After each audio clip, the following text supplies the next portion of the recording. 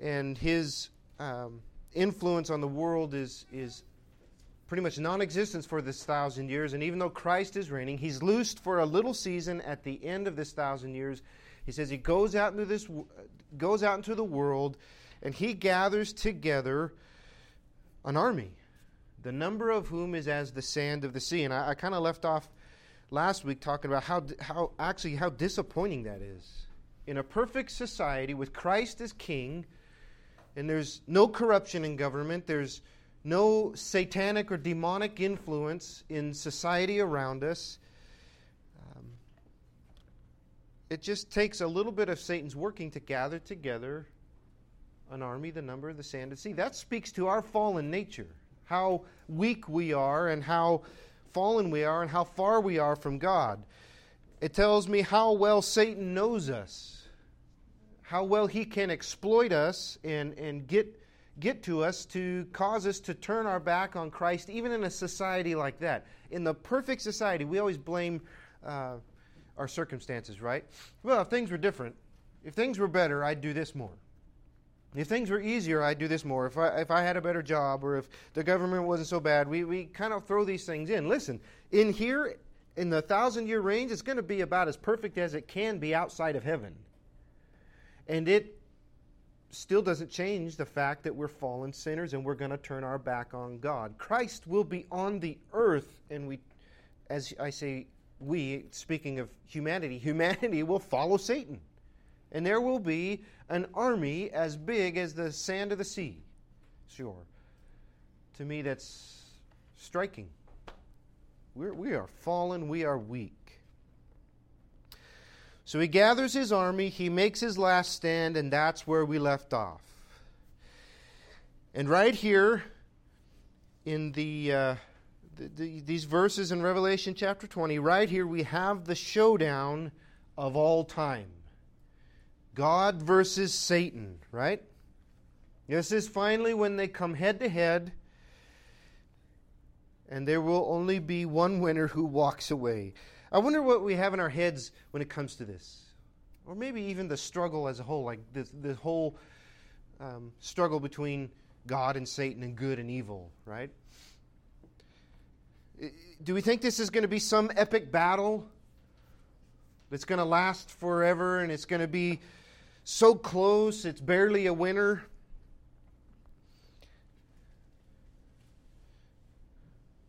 Well, this is the ultimate battle of good and evil.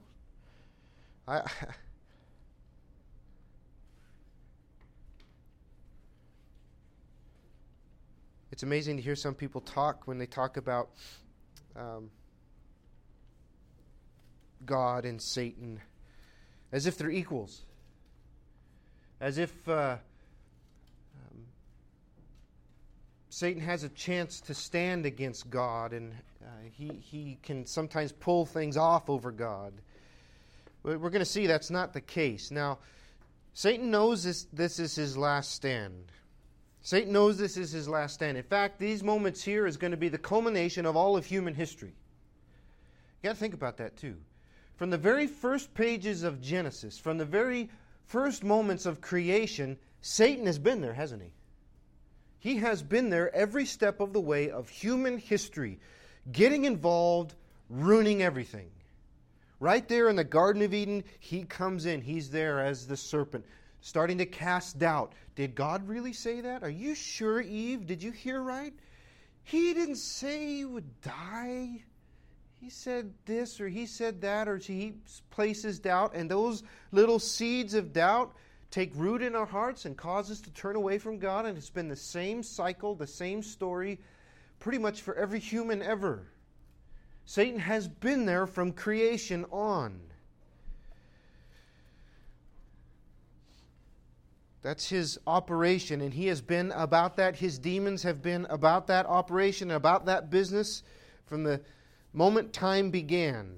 Every human heart has been affected by him or his demonic realms in one form or another.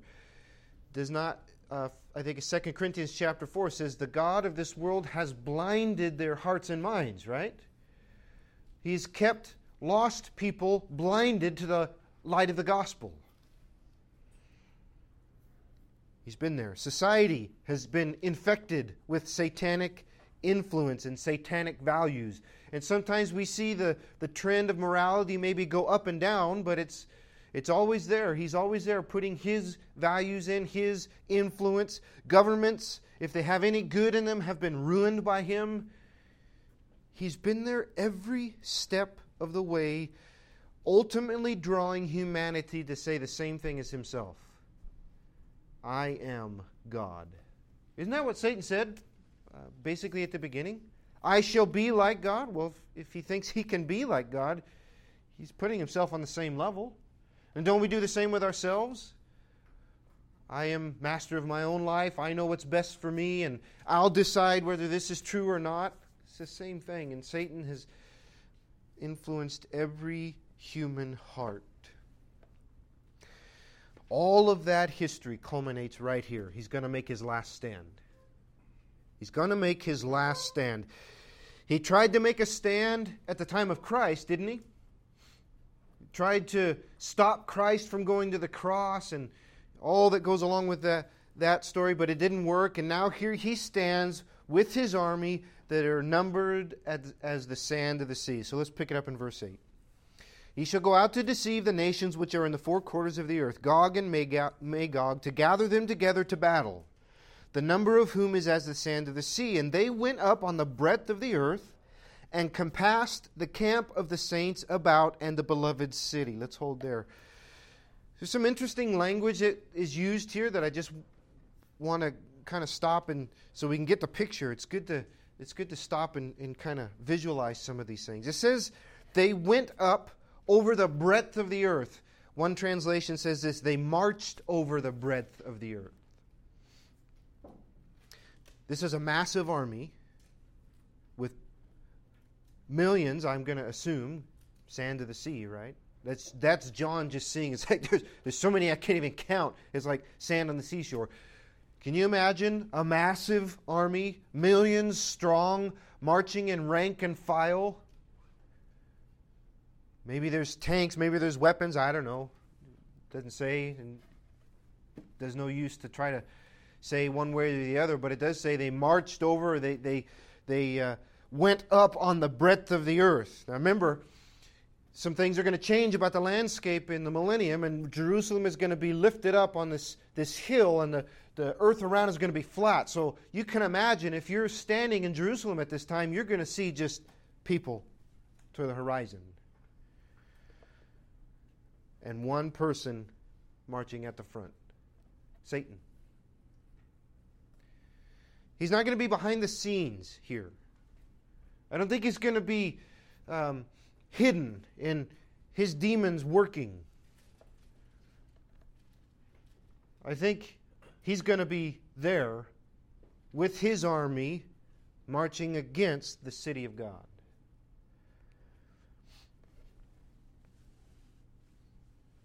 Probably his head will be held high in defiance. Chest puffed out, maybe. That's what he's always been, right? Prideful. How could you say when you're in the very presence of God the Father, I will ascend to His throne? Probably telling himself he's going to win. After all, he is the father of all lies. Doesn't John 8 tell us that? Somehow convincing all of these people, even though they've seen Christ reigning now for about 1,000 years, who punishes unrighteousness swiftly. He, the father of lies, has convinced this army with him, we will win. Because now I'm here. Maybe, I don't know. But he'll be at the lead with one purpose, and that is to eradicate God, to eradicate Christ, which he's already tried to do and failed, by the way, and to get rid of his people and all of that forever. So you see this massive army marching against. Now, look here in verse 9. It says, and it compassed the camp of the saints. You ever read over that? Probably read past it, didn't think about it much. The camp of the saints. That word camp is a military term. It's a military term. Look in chapter 19 and verse 14.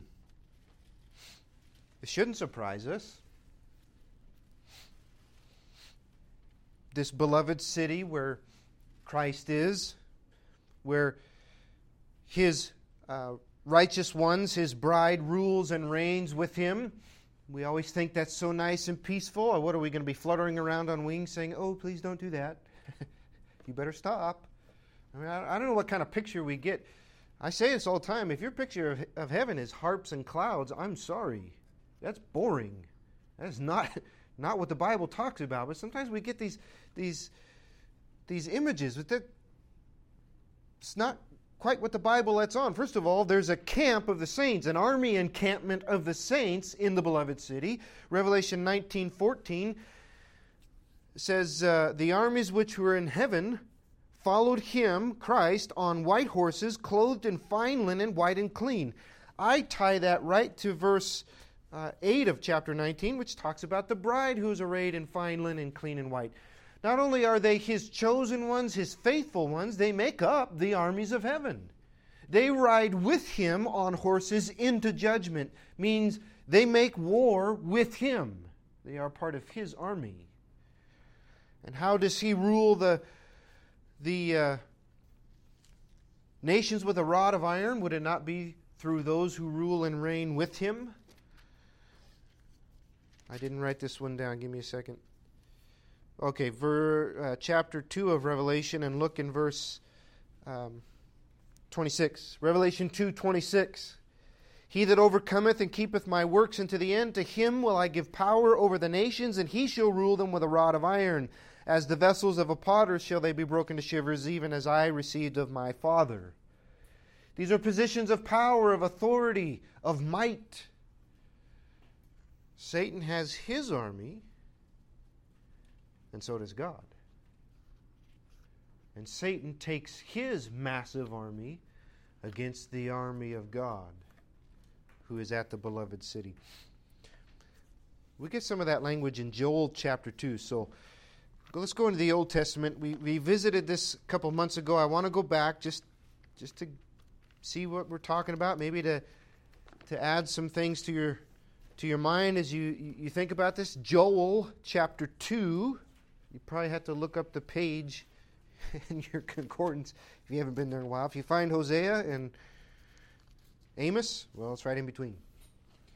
Joel chapter 2.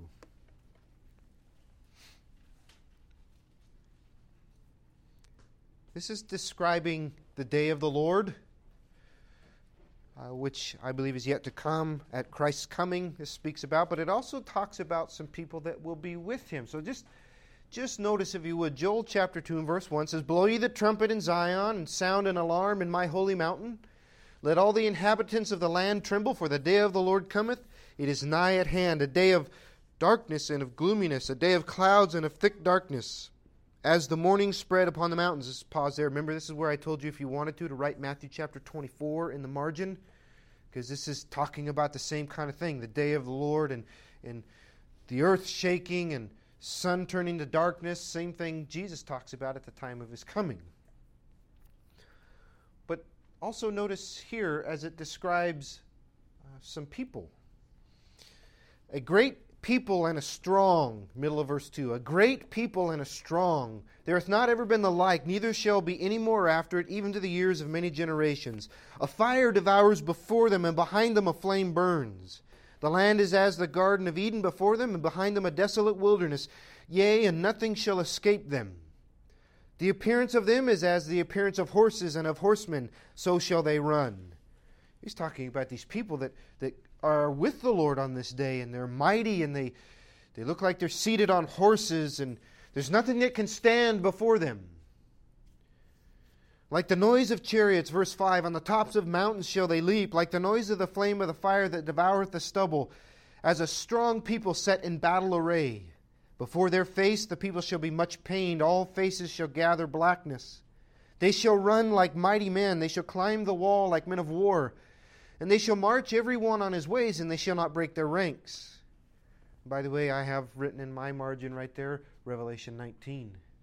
When the armies come with the Lord as He comes to smite His enemies with the sword of His mouth, right? At Armageddon. Verse 8, neither shall one thrust another. Then they shall walk every one in his path, and when they fall upon the sword, they shall not be wounded. They shall run to and fro in the city. They shall run upon the wall. They shall climb up on the houses. They shall enter at the windows like a thief. The earth shall quake before them. The heavens shall tremble. The sun and the moon shall be dark, and the stars shall withdraw their shining. And the Lord shall utter his voice before his army. For his camp is very great. For he is strong that executeth his word. For the day of the Lord is great and very terrible, and who can abide it? That verse 11 leads me to believe that what he has just described is his army, his people, his bride. Yes, the Lord has his army. Satan might have his army, who's millions strong, and they are marching to take the city of God. But don't forget, God has his army, his bride, who's already once defeated the Antichrist and his armies, right? Into Revelation 19. His bride will have already been through some battles in enacting his judgment across the earth. So it's like army versus army. Total good versus evil battle, right? Go back to Revelation 20. So what's going to happen? Well, says they go over the breadth of the earth. They surround the camp of the saints and the beloved city, and I wonder how long God lets this go on. Does he let it go on for like a couple days? Does he let this satanic army stand there? Does he let him get all set up? 30 minutes? if even that. I wonder if he lets him even get near. It doesn't really say, but here's where I say sometimes we think there's going to be this final clash and all these armies and good fighting and Satan and God are going to go at it. I don't know if they're going to have a sword fight or whatever people have in their mind. But it's very much not like that now, is it? I kind of wasn't kidding. Isn't there silence for 30 minutes in heaven when we talked about that before? Is that taking place here or is that something? That is the seventh seal, right? Some people would place it probably right after this. I think the seventh seal happens right after the return of Christ, because all of heaven is emptied to come down with him to his armies, not only of his bride but his angels. So could very well be silence because there's nobody there. You know, they're all coming down here. I don't know. Some people place it at the end of everything, like there's half an hour silence. Seventh seal is one of those that's kind of hard to place, but I see what you're saying. It could be. It could be. However long God lets this go on, however long he lets Satan and his armies stand there or get set up, there's no battle. There's no battle. What's the end of verse 9 say? Fire came down from God out of heaven and devoured them. Poof, be gone. Done. There's no battle. Doesn't even say God gets up off his throne to look. Or Christ comes out of the gates of the city and says, hey, what are you guys doing? No. Poof. You're done. You're done. There's no epic battle. That's the thing. How is Satan going to be defeated? Is it going to be this long, drawn-out struggle? No. In a second, it's done. Fire comes down from heaven. I'm reminded of all the times that fire is mentioned. The fire that led the children of Israel through the wilderness, pillar of fire by night, right? I'm reminded of the prophet Elijah on the mountain when he prayed and fire came down and God showed his presence in a real way. Time after time, fire is, especially when it comes down from heaven, is tied to God showing his presence and his power. And here he does the same. Fire comes down from heaven and devours them. You see that? Them. Okay? All of Satan's army in an instant is burned up. Done. Not Satan himself. It says it devours them. This is not new. This was prophesied long ago in the Old Testament. So keep your finger here. Let's go back to the book of Ezekiel. Ezekiel 38.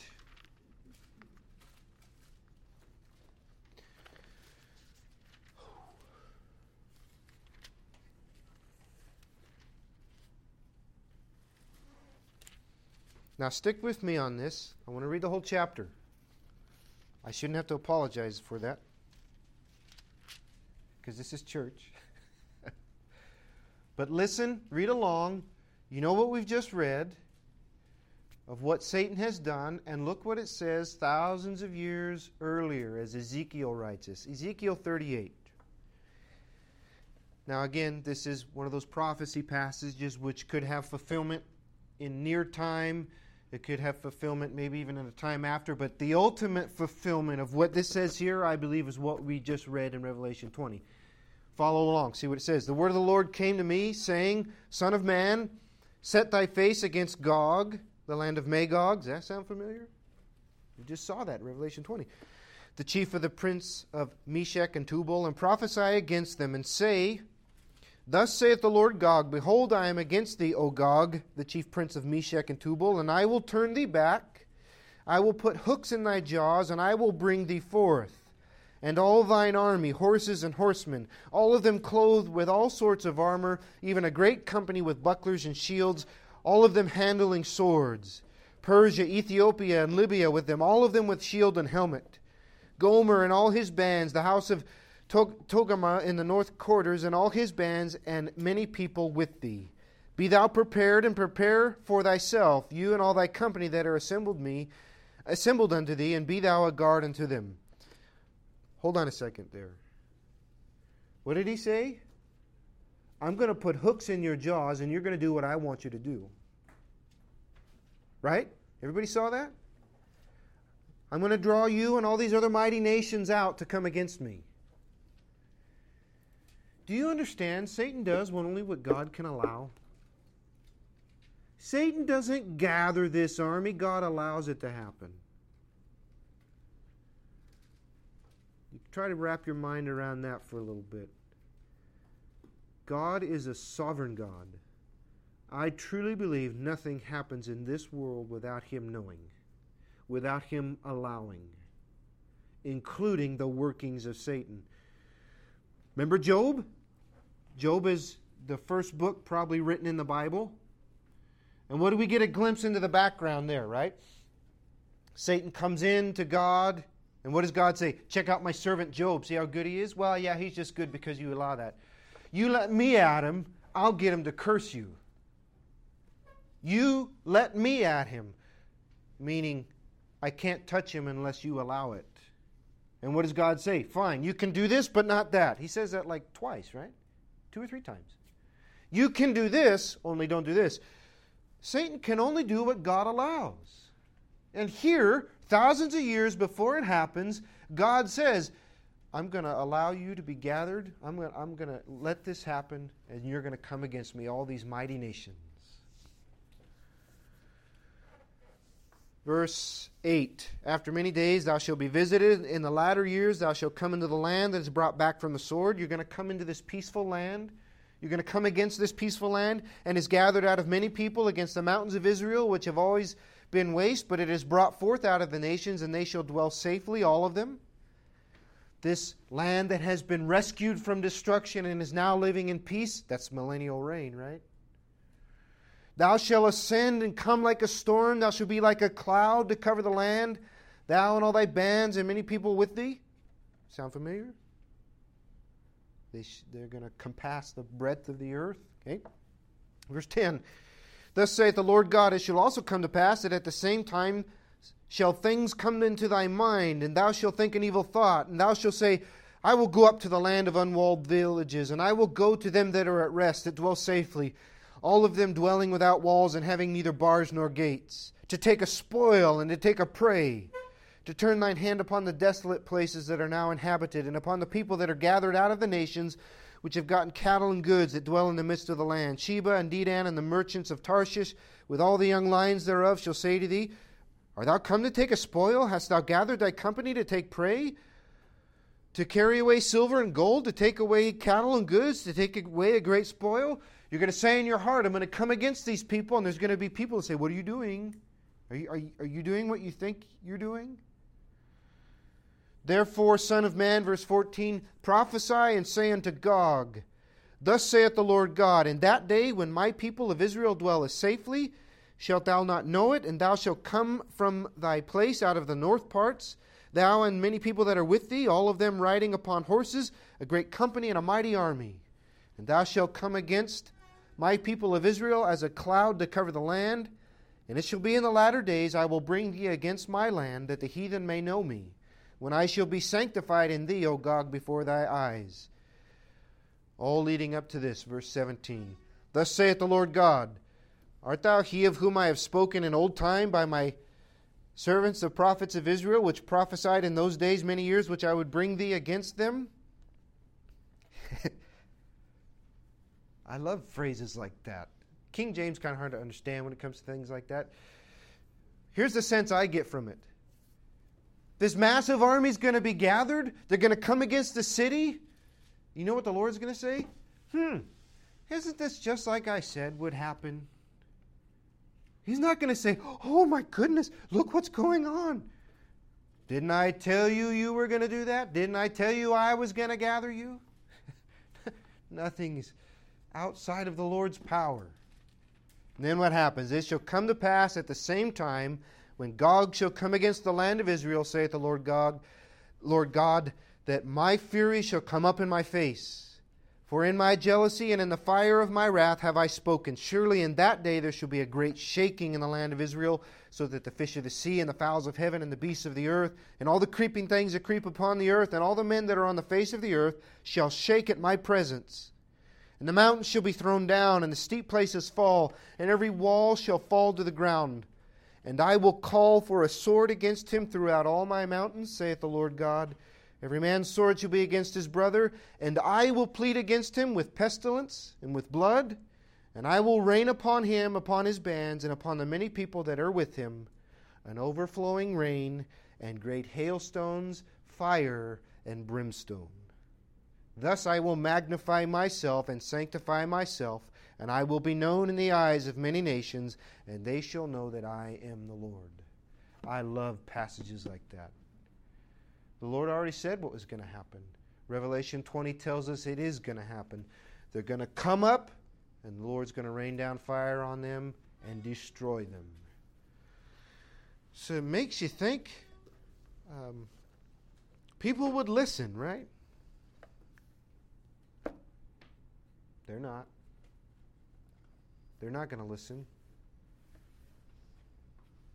Tell me what verse 21 means. Every man's sword will be. I think he's going to turn the army on itself, or maybe confusion as... hold on, let me get back there. Verse 21. Every man's sword shall be against his brother. That usually denotes when there's like confusion or people fighting against each other. Maybe as the Lord begins to rain down fire, that happens. This sense I get. Makes sense? So with that, it's done and it's over. So back to Revelation chapter 20. Look at verse 10. The army is destroyed by fire out of God from heaven. What happens to Satan? Verse 10 of chapter 20. And the devil that deceived them was cast into the lake of fire and brimstone, where the beast and the false prophet are, and shall be tormented day and night forever and ever. Satan's thrown into hell. I don't know if you think that he's there. Some people think he's there like in this massive cavern, overseeing different levels of hell and pushing people into a lake with a pitchfork. No, he's not in hell. He will be there. He's here, active, doing his best to wreak havoc. Some would even say he's still got access to heaven. You know what Satan means? Satan is Hebrew. Satan means the accuser.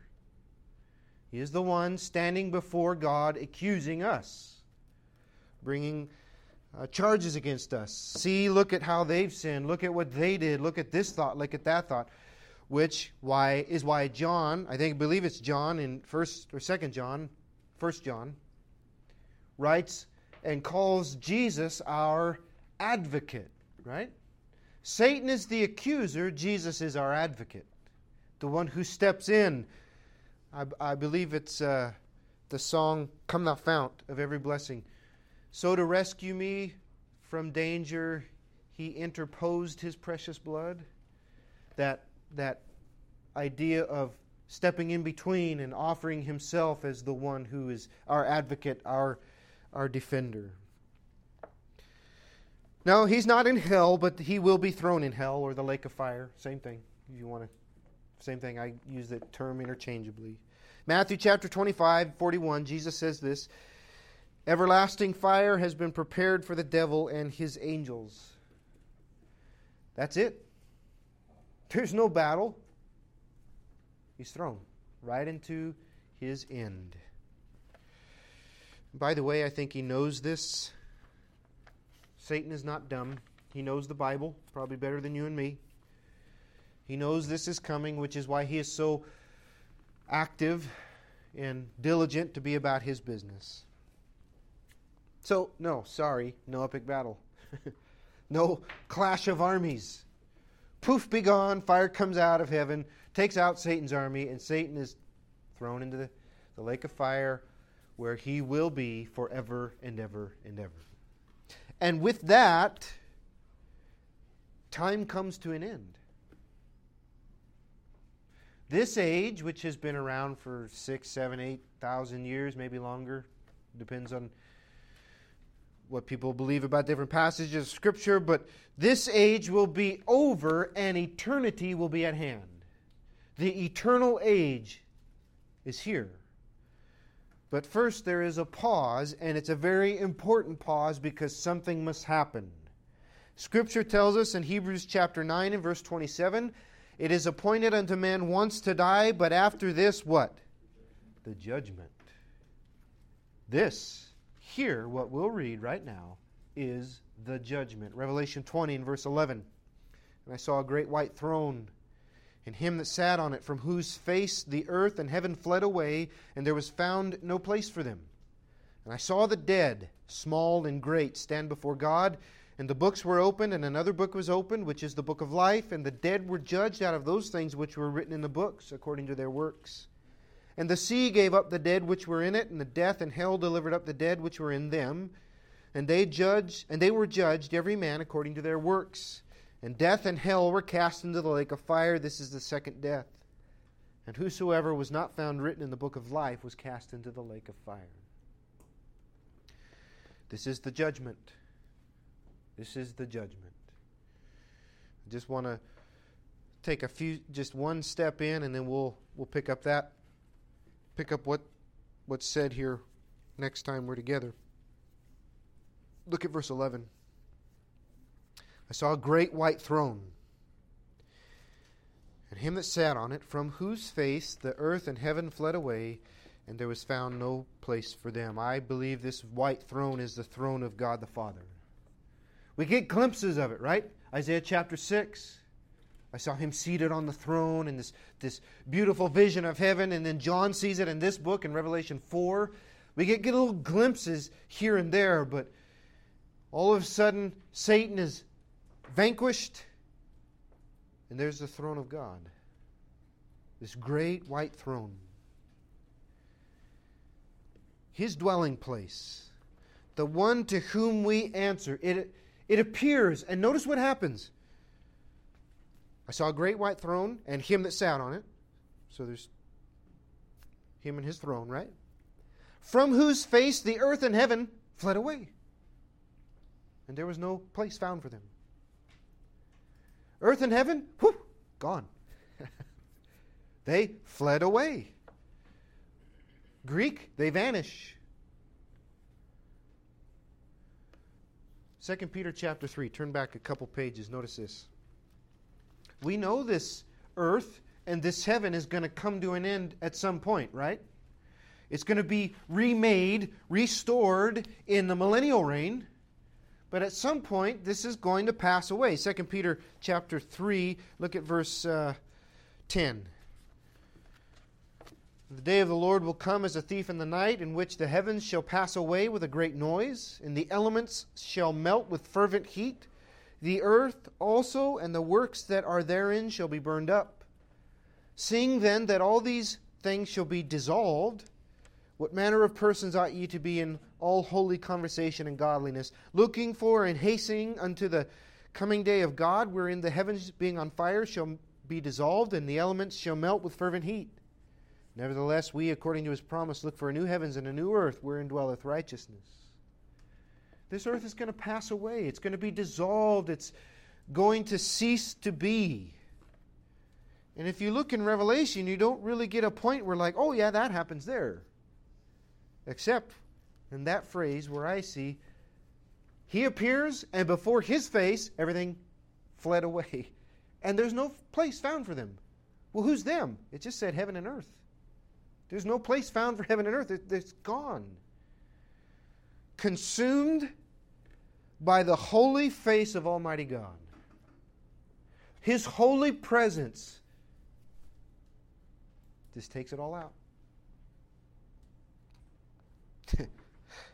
And there are some people who think they're going to stand before Him and bargain with Him. That amazes me. Some people would dare to defy God. I've heard silly people say silly statements like, when I get up there, I'm going to say this. Or they think they're going to argue with God. His face causes heaven and earth to cease to be. Just His countenance, that's what the word face means. His visage, His presence, causes everything to melt with a fervent heat that isn't up to the same standard of holiness as Him. And you think you're going to argue with Him at this judgment? No, you'll be silent. You'll be silent.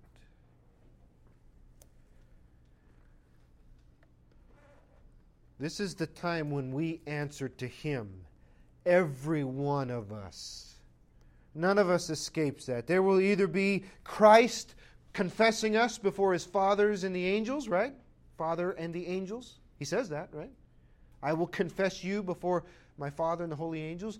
And by this time, we'll already know who His chosen ones are because they will have been with Him for 1,000 years. But I believe there's a point when we are confessed. We are shown off, if you will. Or there is going to be a time when we answer and we come up short. And this tells us what we need to know. This tells us so much in these few short verses that impact our life right here and right now, and what we need to do and how we need to live. So next time we're together here, we'll dive into the great white throne of judgment.